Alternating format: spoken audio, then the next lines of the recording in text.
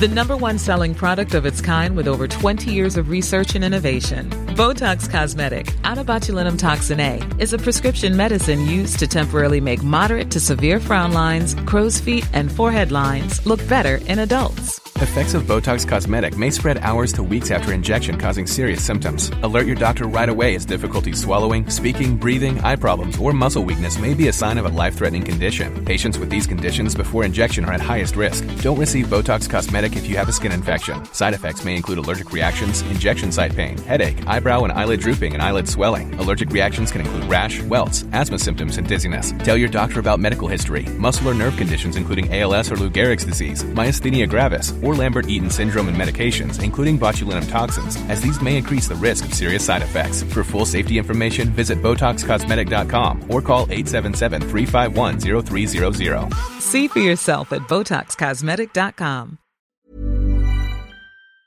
This episode of Politics Without the Boring Bits is sponsored by BT, because BT means business. BT knows that businesses come in many shapes, sizes and guises, from the person just starting out at their kitchen table to the biggest employer, which is why no matter what line of work you're in, they've got your back to help you succeed and do what you do best. No doubt connectivity is a must in Westminster, and it certainly helped us to get this episode created and distributed to you listening right now. BT already connects more than 1 million businesses and public sector organisations, offering secure and reliable connectivity. Nearly 3/4 of people running a business or side hustle feel they couldn't do so without reliable broadband and mobile connectivity. That's why having connectivity you can count on is a must for business, whether it be facilitating multiple devices being connected at once or making team calls or guest Wi-Fi access for customers. BT's connectivity helps keep you and your customers happy. Whatever your business, BT's got your back. Search BT's got your back.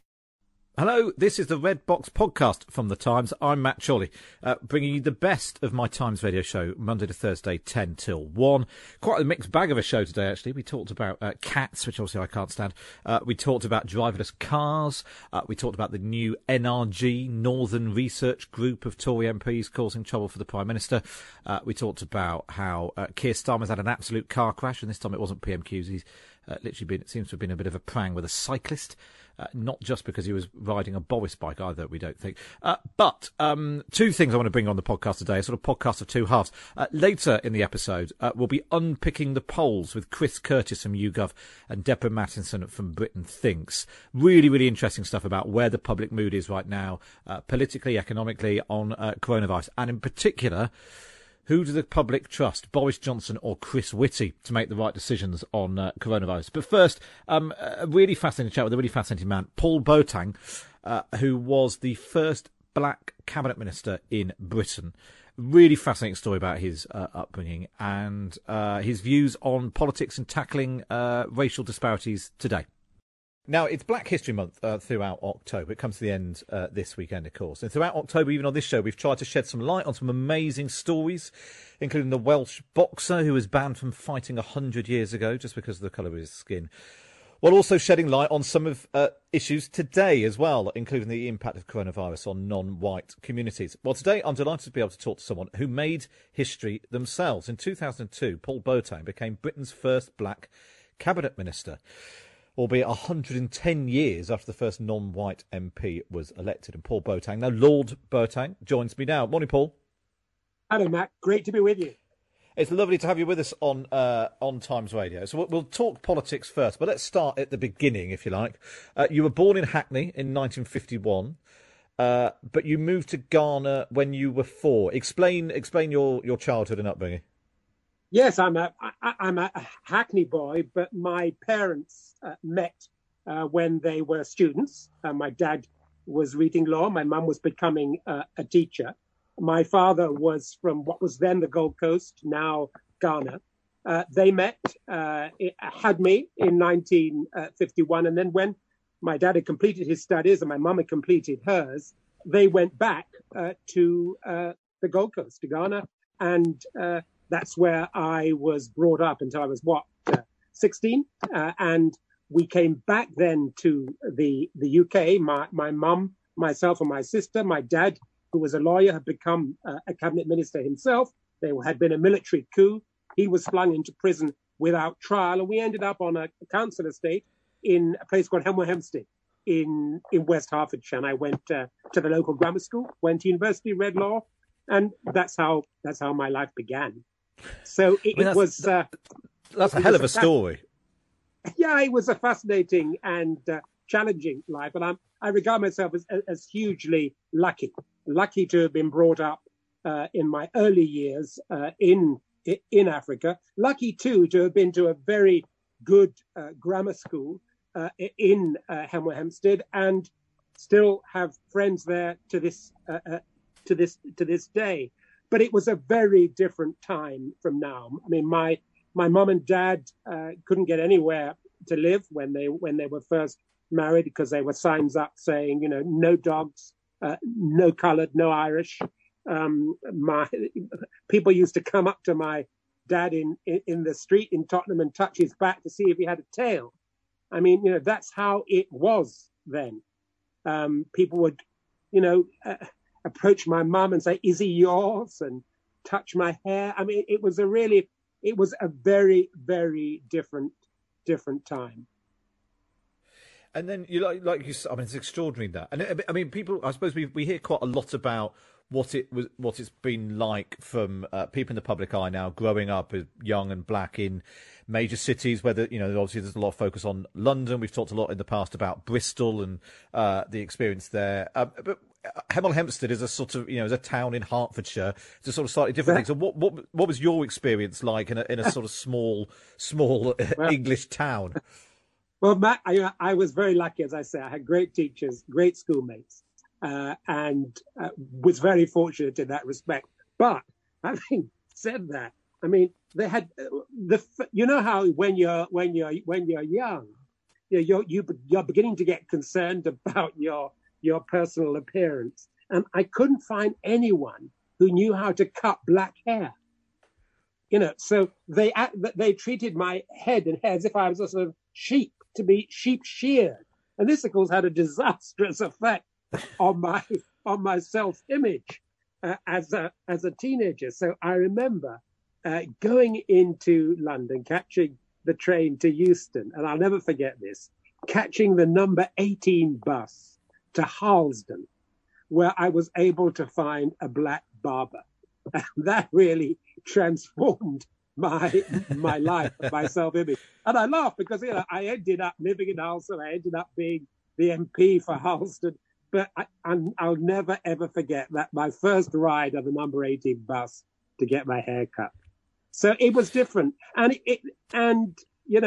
it's very, very hard to get over just Britain then was in many ways another country.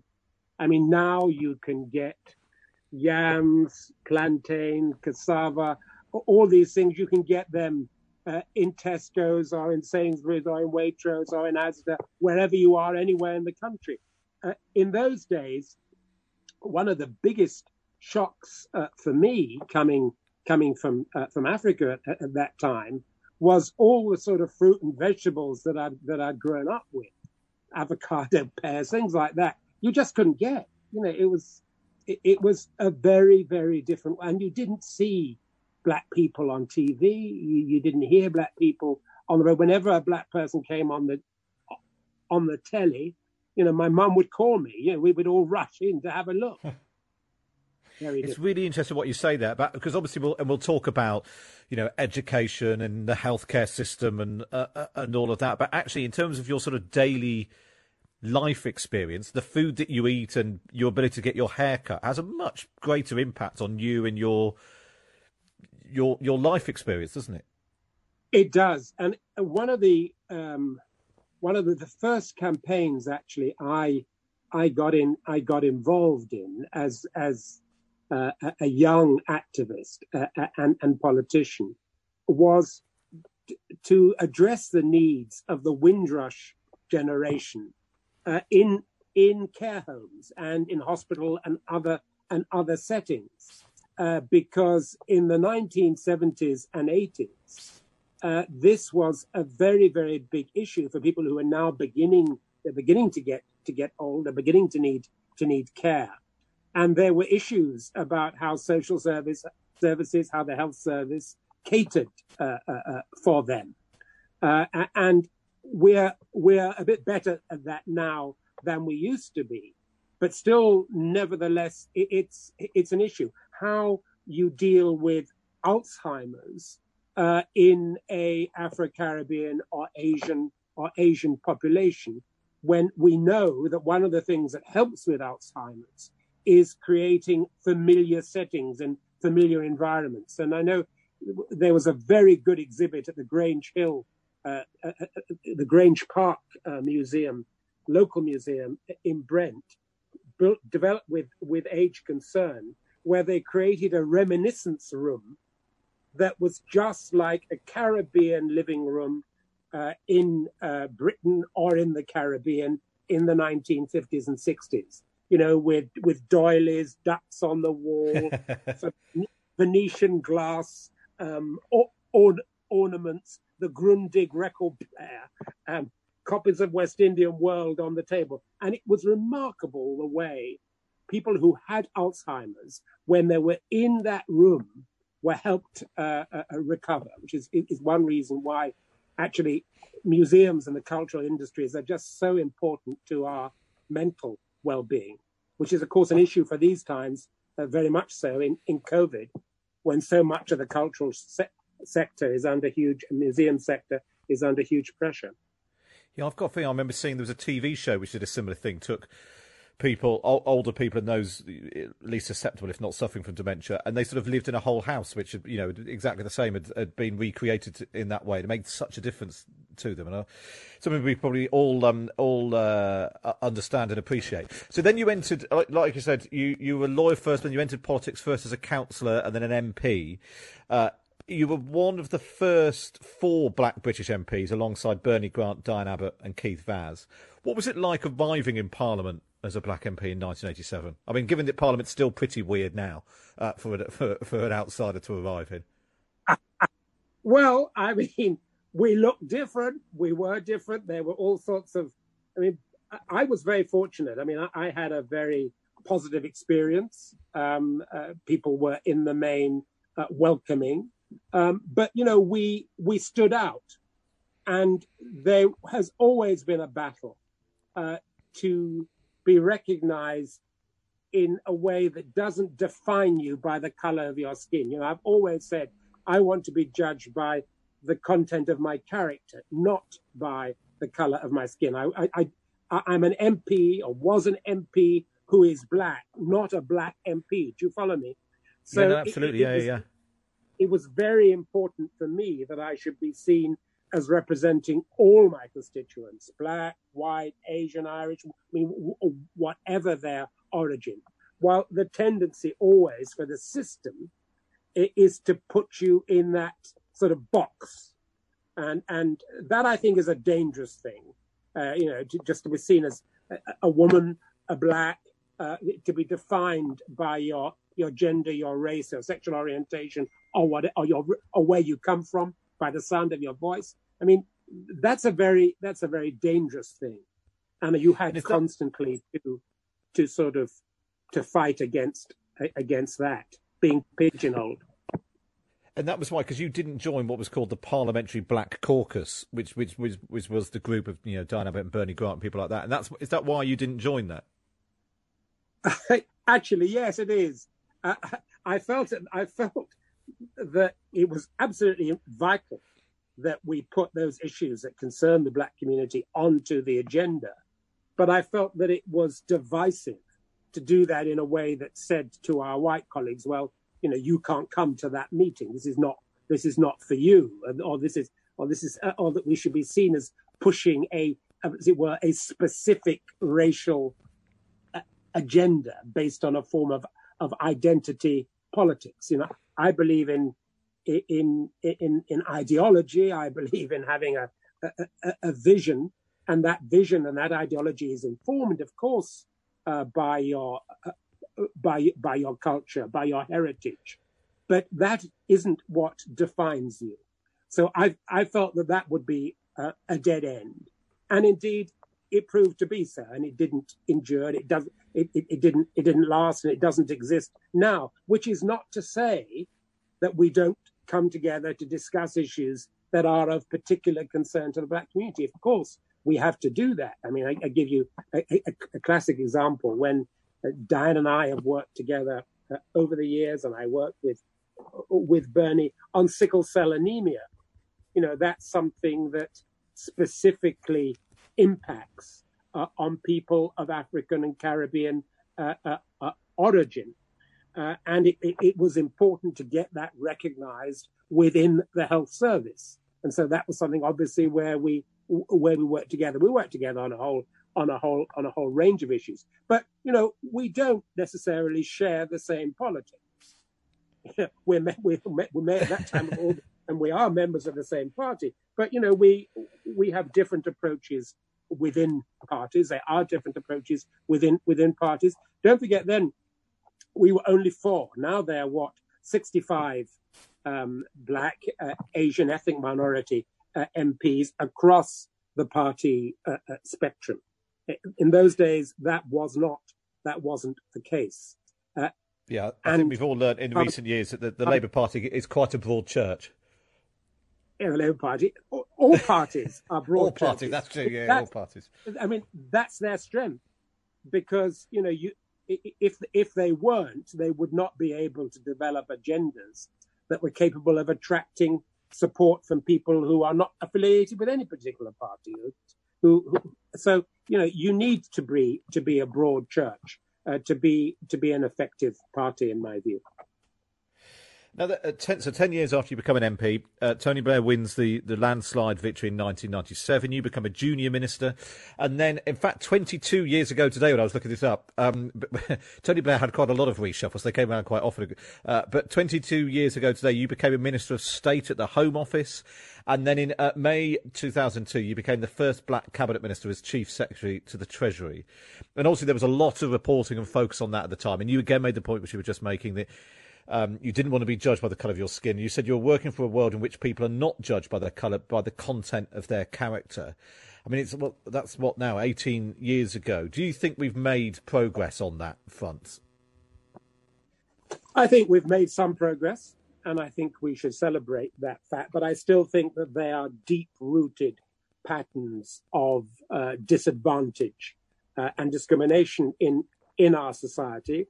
I mean, there are issues around which are systemic and institutionalized. I mean, black people are 4 times more likely to die from COVID than white people. If you're a black youngster, you're more likely to be stopped and searched. Black women are 5 times more likely to die in pregnancy.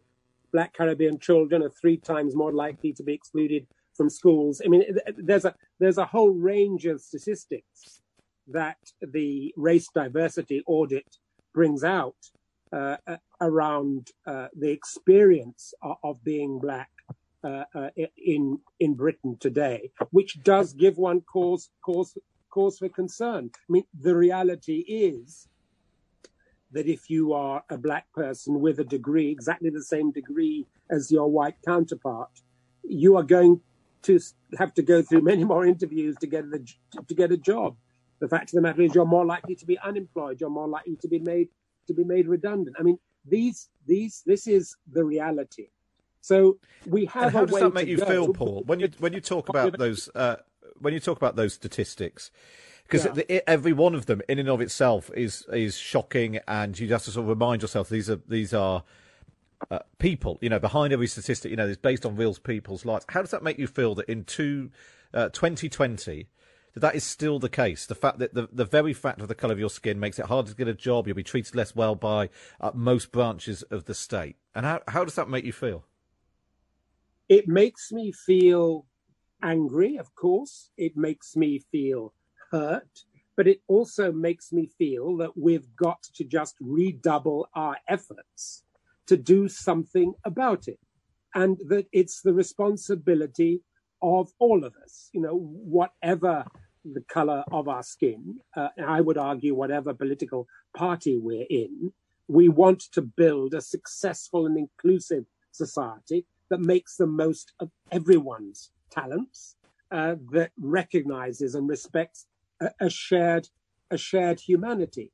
But that requires that we go beyond rhetoric, Matt. I mean, I don't know about you, but my heart sinks when I hear of yet another review. I mean, we don't need any more reviews. There have been countless reviews by numerous governments.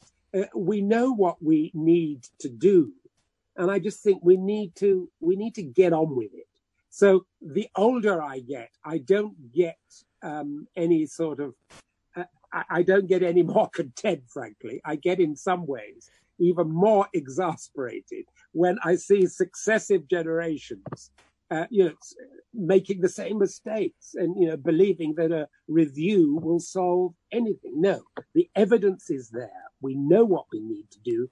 Let's get on with it. I mean, let me give you a classic example. I'm really glad at the way Times Radio has taken up this issue of and is giving profile to Black History Month. But in a way, we ought not to have Black History Month, in the sense that we ought to be teaching the history of the British Isles in a way that recognizes that there have been Black people in these islands since the Romans. They were Black centurions. We know this because we have found evidence of it. Their bodies, their artifacts. They were Black centurions manning Hadrian's Wall. We know that there were Black people in Elizabethan England proportionately on a par with the numbers of Black people in Greater London today. We know, for instance, that the first leader of the Falmouth Symphony Orchestra in the West Country was a Black guy, originally a slave. And we're talking now about the 19th century. Originally picked up as a slave by Admiral Rodney, brought back to Falmouth. He was a fiddler. He was free in Britain, of course, and he led the Falmouth Symphony Orchestra. So, there were Black people involved in the Cato Street conspiracy. So why don't we teach it? Why isn't absolutely. It part of the national curriculum? It should be. And like you said, these aren't boring stories. We talked about this on the programme before, but, I remember spending what seemed like months talking about various agricultural machines and who invented them, which actually is incredibly boring compared to the British Black history. It's fascinating stories full of fascinating people who led good or bad lives. But it should be I completely agree with you. They're fascinating stories that should be told. Just because I'm sort of slightly conscious of the time, I wanted to ask you about Tony Sewell, who's been appointed by the Prime Minister to lead, as you said, another government inquiry into ethnic disparities in Britain. He wrote a piece for the Times yesterday in which he said that he thought the term BAME, B-A-M-E, black and minority ethnic, he said it was an increasingly irrelevant term because of the differences in attainment between the ethnic groups. And I just wonder what you thought about this. There's been a lot of discussion about, because I suppose on the one hand, people are using these terms with the best of intentions because they're trying to talk about how to help groups which need help. But I wondered what you feel about the term BAME or BME. It's not one I grew up with, Matt, and it's not one I'm particularly sold on. It's a shorthand, but I think it's a shorthand that may well have outlived its usefulness for the reasons that Tony Sewell was saying. I mean, look, I grew up talking about Black people, talking about Black and Asian people, ethnic minority people, by all means. But let's recognize that there are differences. Certainly, if you look at the experience of race and racial disadvantage, the term BAME doesn't actually pick up all those things. But what I do think we've got to avoid, Matt, is people constantly sort of walking on being terrified of saying the wrong thing in terms of how you describe people. Do you know what I mean? Yes, yeah. So I don't want to add yet another burden for, well, should I use the term BAME? Should I use the term black? I mean, let's not get too hung up on the terminology. The fact is that whether you are black, Asian, or any person of color, racism is a reality. It takes different forms, but it is a reality. And I don't want how you describe a particular individual to be yet another reason for not addressing the underlying problem. Yeah, no, I can completely appreciate that. I wanted to just, I suppose, because you are a Labour peer, you're a Labour MP, a Labour cabinet minister, a Labour peer. I suppose I should ask you about the state of the Labour Party. We think we might get the report from the Equalities and Human Rights Commission this week into whether or not the Labour Party is institutionally racist for its treatment of Jewish members and dealing with anti-Semitism. What sort of state do you think the Labour Party is currently in right now? I think it's fast improving.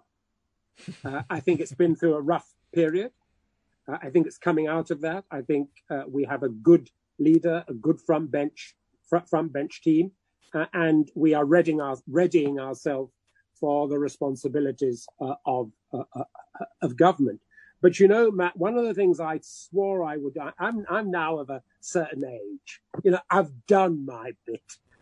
And one of the things that used to exasperate me when I was a young up-and-coming politician many years ago was all those old members of the party who from the sidelines were only too happy to be busy giving me advice. Do you know what I mean? So I was absolutely determined that when I grew to a certain age, I wouldn't be a boring old fart commenting from the sidelines.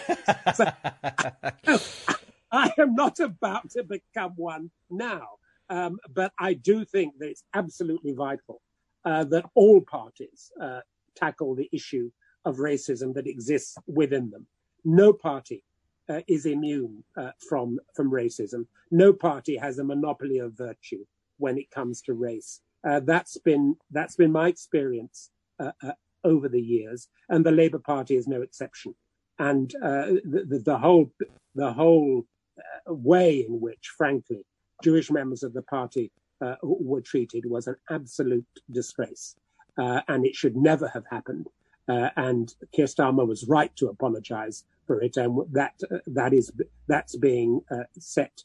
That whole process is now processes underway that is addressing those issues. But no party has a monopoly of virtue when it comes to race. I'll give you a classic example from history. I mean, I was very much involved as a legal advisor to the Scrap Sus campaign, which was started up by a group of black women in Lewisham who saw the way that the Sus laws under the Vagrancy Act was being used to criminalize a whole generation of black youth.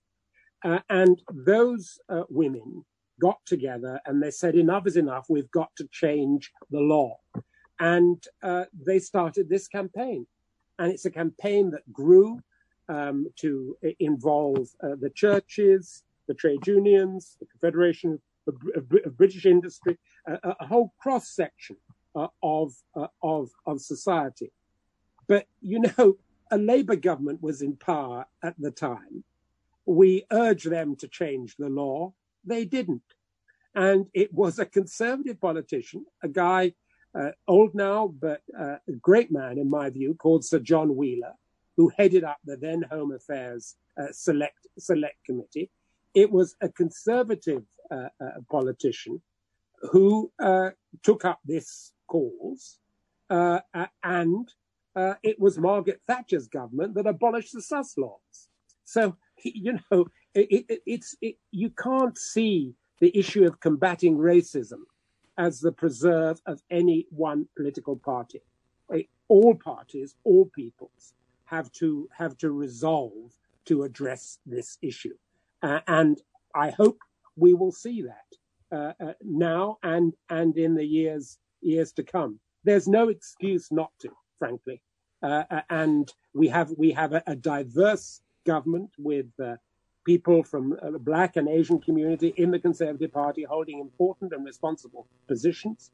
We have a diverse parliament, we have a diverse society, and we must address this running sore in our society that is racism.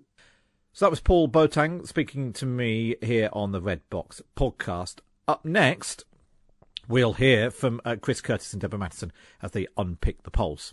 If you enjoy listening to Times journalists and commentators here on the podcast, well, you can now subscribe to The Times. Don't miss our flash sale. Subscribe to The Times and The Sunday Times with 50% off for 6 months.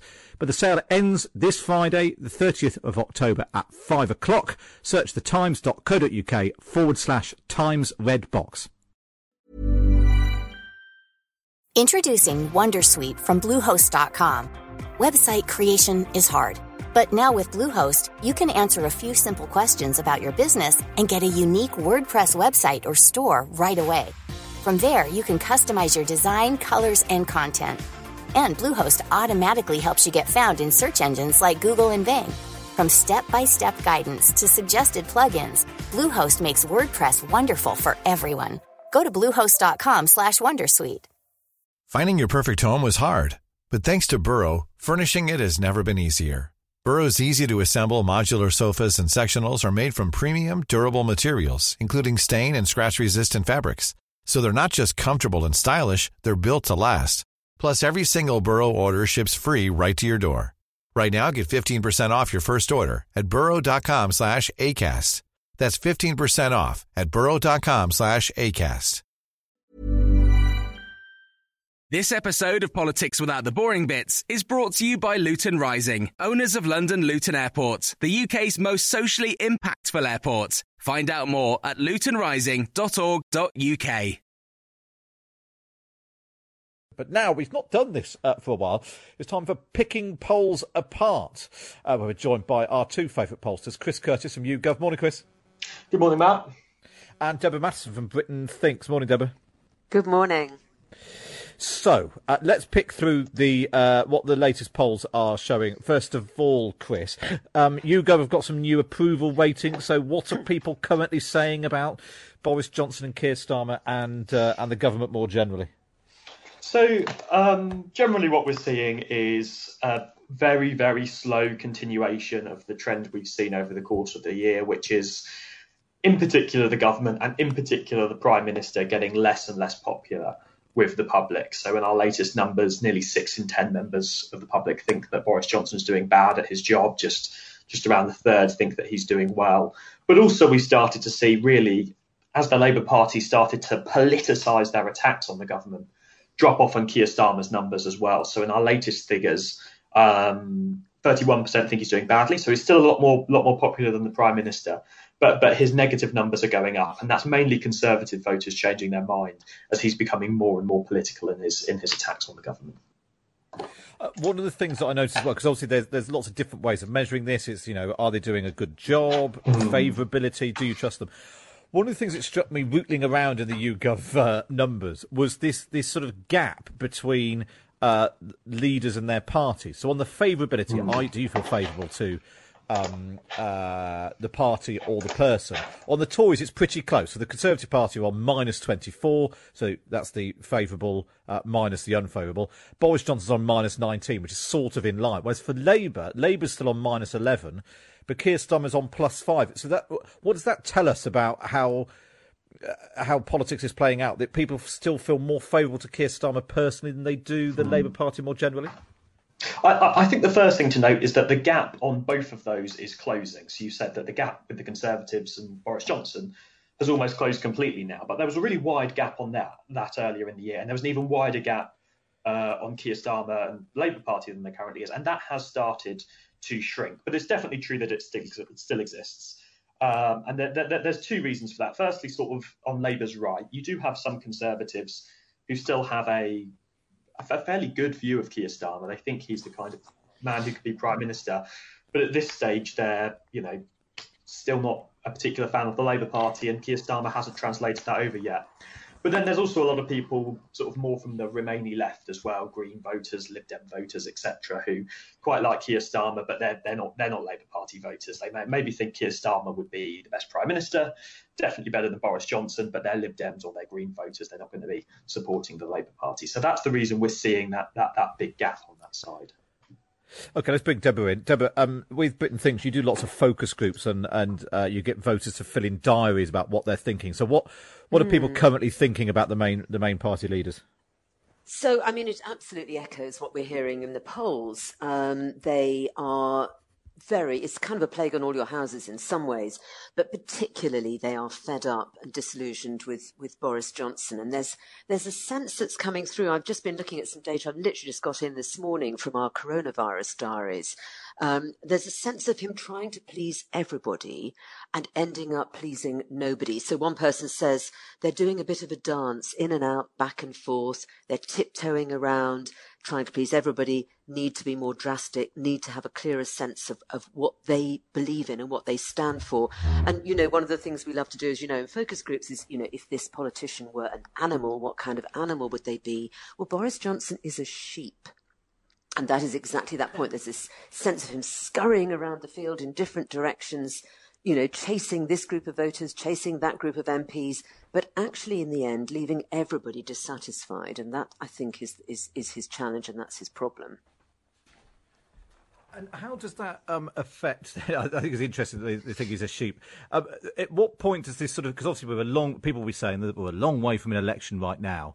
At what point does that sort of start to crystallise in people's minds and affect the way they vote? Is there no such thing as you only get one chance, you don't get a second chance to make a first impression. So are those impressions that people are forming now likely to have a longer term impact on voting?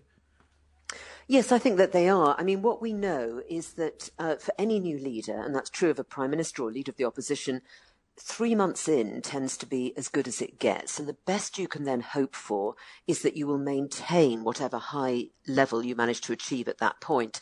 Now, obviously, coronavirus has created an unusual set of circumstances. And I think people are still quite eager to cut Boris Johnson some slack for that, to say, look, this is a very difficult situation. We've never been here before. He's doing his best. A lot of people have said to me, I've gone back to some of the Red Wall people I interviewed, back at the beginning of the year, and they're saying, gosh, I'm just glad it's not me having to take these terrible and difficult decisions. But at the same time, views are beginning to settle around Boris Johnson not having a clear sense of direction. And that, I think, is his problem. And, of course, Keir Starmer faces a similar challenge, that views are beginning to settle for him. And I think you just identified then the particular challenge he's got of, even though he is doing quite well, his party is still not. And he's got to persuade voters that he can take his party with him. And, of course, he's got some particular, issues coming up this week with the ERHC report on anti-Semitism and other things that might send voters the message that the party is not yet behind their leader, even if he's doing a bit better. So, Chris, I've made a foray back into the Times Red Box this morning to write up this polling on how people view on the specific question of who they trust to take the right decisions on coronavirus. And you've been asking this question not just for politicians, but also for the scientists, Chris Whitty and Patrick Vallance. So who do people trust to make the right decisions? Yeah, I mean, the main point of the data is that if Michael Gove was right to say that Britain doesn't trust experts anymore, my God, do we not trust politicians? So, if we look at Chris Whitty and Patrick Vallance, the two medical and science experts that we were testing, there is a significant chunk of the population that haven't heard of them. But of those that have, the amount of people who have confidence in what they say is usually about twice the number of people who don't have confidence in what they say. You compare that to, for example, the Prime Minister, that maths flips. So twice as many people don't have confidence in what Boris Johnson says than have confidence in what he says. So, so the experts are generally the most trusted people to talk about when we hear about coronavirus. And that's held fairly consistent over the course of this crisis. So the number of people who have heard of Chris Whitty and Patrick Vallance has gone up. There are a few people that have lost confidence in them, but broadly speaking, their numbers have held up very well over the past 6 months.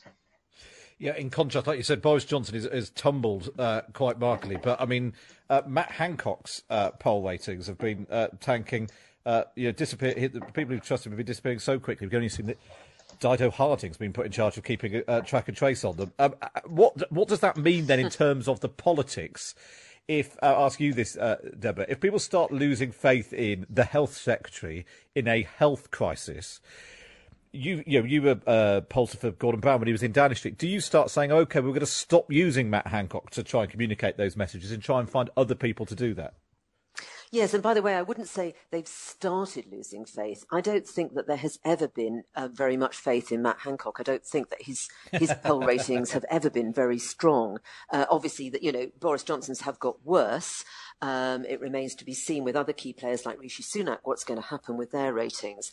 And I agree with everything Chris has said, and this comes very clearly through our work as well, is that, the constant actually is the continued respect for the health experts who are seen to be playing a straight bat here. And I think the other thing I would add, and, I think whenever we talk, we update on this, we've seen people becoming more and more worried about the economy.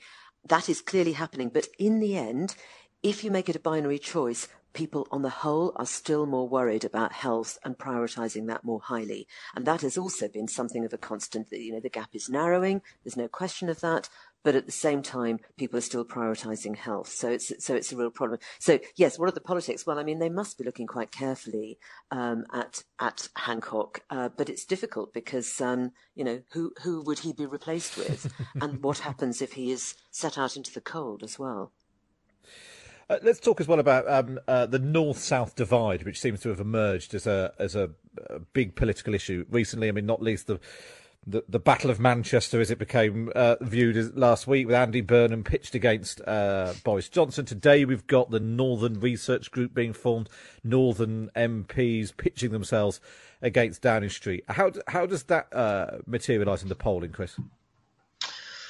So, I mean, we usually what you see happen, to be honest, is, and we're seeing it so far in this parliament, is that things sort of move fairly universally across the board. So, yes, it is the case that Labour Party has increased their vote share quite substantially since the general election. The Conservatives have lost a little bit. But that has tended to happen actually fairly universally across the country. So Labour is gaining about as many votes in the south as it is in the north, etc. So far, we haven't seen this yet. We talk a lot about how's Labour going to rebuild themselves in the red wall. They've gone up a bit in the red wall, but only that they're not regaining all of those votes they lost last time round. They're actually gaining a few of them fairly proportionally to what they're gaining in many of those other seats across the south, across London, and the voters down there that they hadn't already won. So there hasn't been this massive rush back to the Labour Party across the north that the Labour Party might be hoping for, although there is a small and noticeable recovery there. Is that because, Deborah, it wasn't, in most people's minds, it wasn't that long ago we had an election and they haven't yet got buyer's remorse from switching to the Tories? Yeah, no, not only have they not got buyer's remorse, but they are, if you voted Tory for the first time in your whole life, and, you'd always been a Labour voter, your parents have been Labour voters, your grandparents have been Labour voters, you've got quite a lot resting on that turning out to be a good decision to have taken. So in that sense, the Tories have got some time on their side. But to that specific point about, Andy Burnham and that row, I actually went back to some of the people that I'd interviewed at the beginning of the year to see what they made of that. And I think that I think this is playing out quite badly at a local level in some instances for the government. There was a sense of Andy Burnham knows the area. He's fighting for the area. Don't forget, there is this huge resentment, this really strong sense of it's not just a north-south divide, but it's kind of London versus us.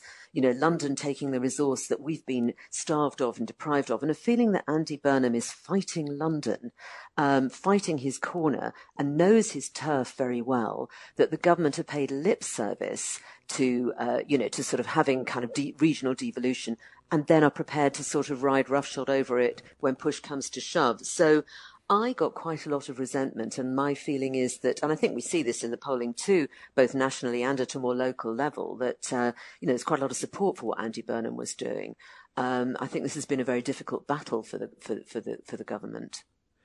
And generally, I mean, it's fair to say most people haven't necessarily heard of Andy Burnham before, despite his long Westminster career.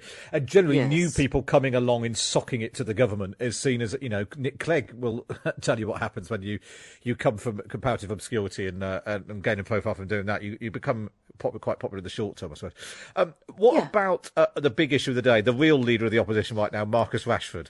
How are people noticing this story? Is it feeding into the politics? Chris, what do people think about this idea of free school meals during the school holiday?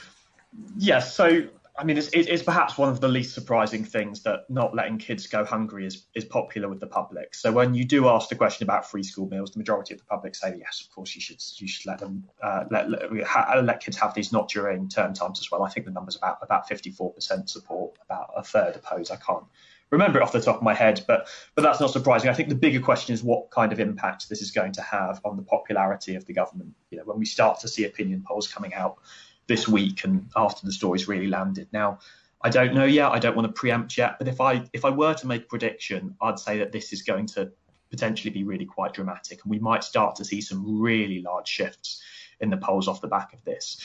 Obviously, it's early on in the Parliament. There's a long way to go. These kind of stories come and they go. But actually, I think that could end up being quite dramatic because it's one of those things that has really cut through with the public. I'm sure Deborah will tell us that it's cut through in her focus groups.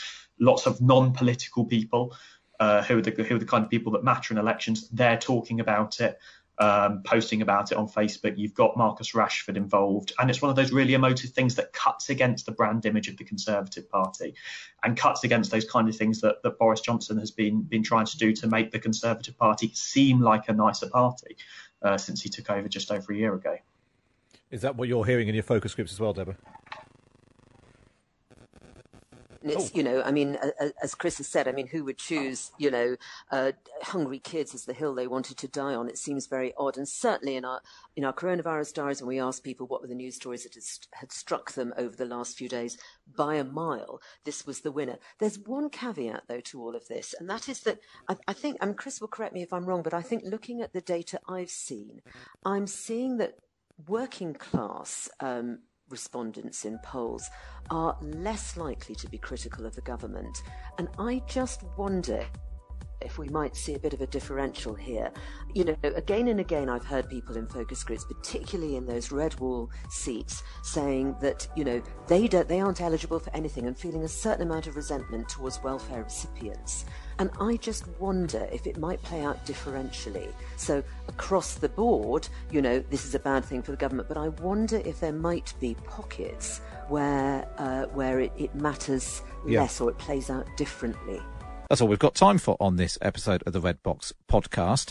You can now listen back to my whole show on the Times Radio app, where you can also now listen to all of the Times podcasts, including Red Box 2.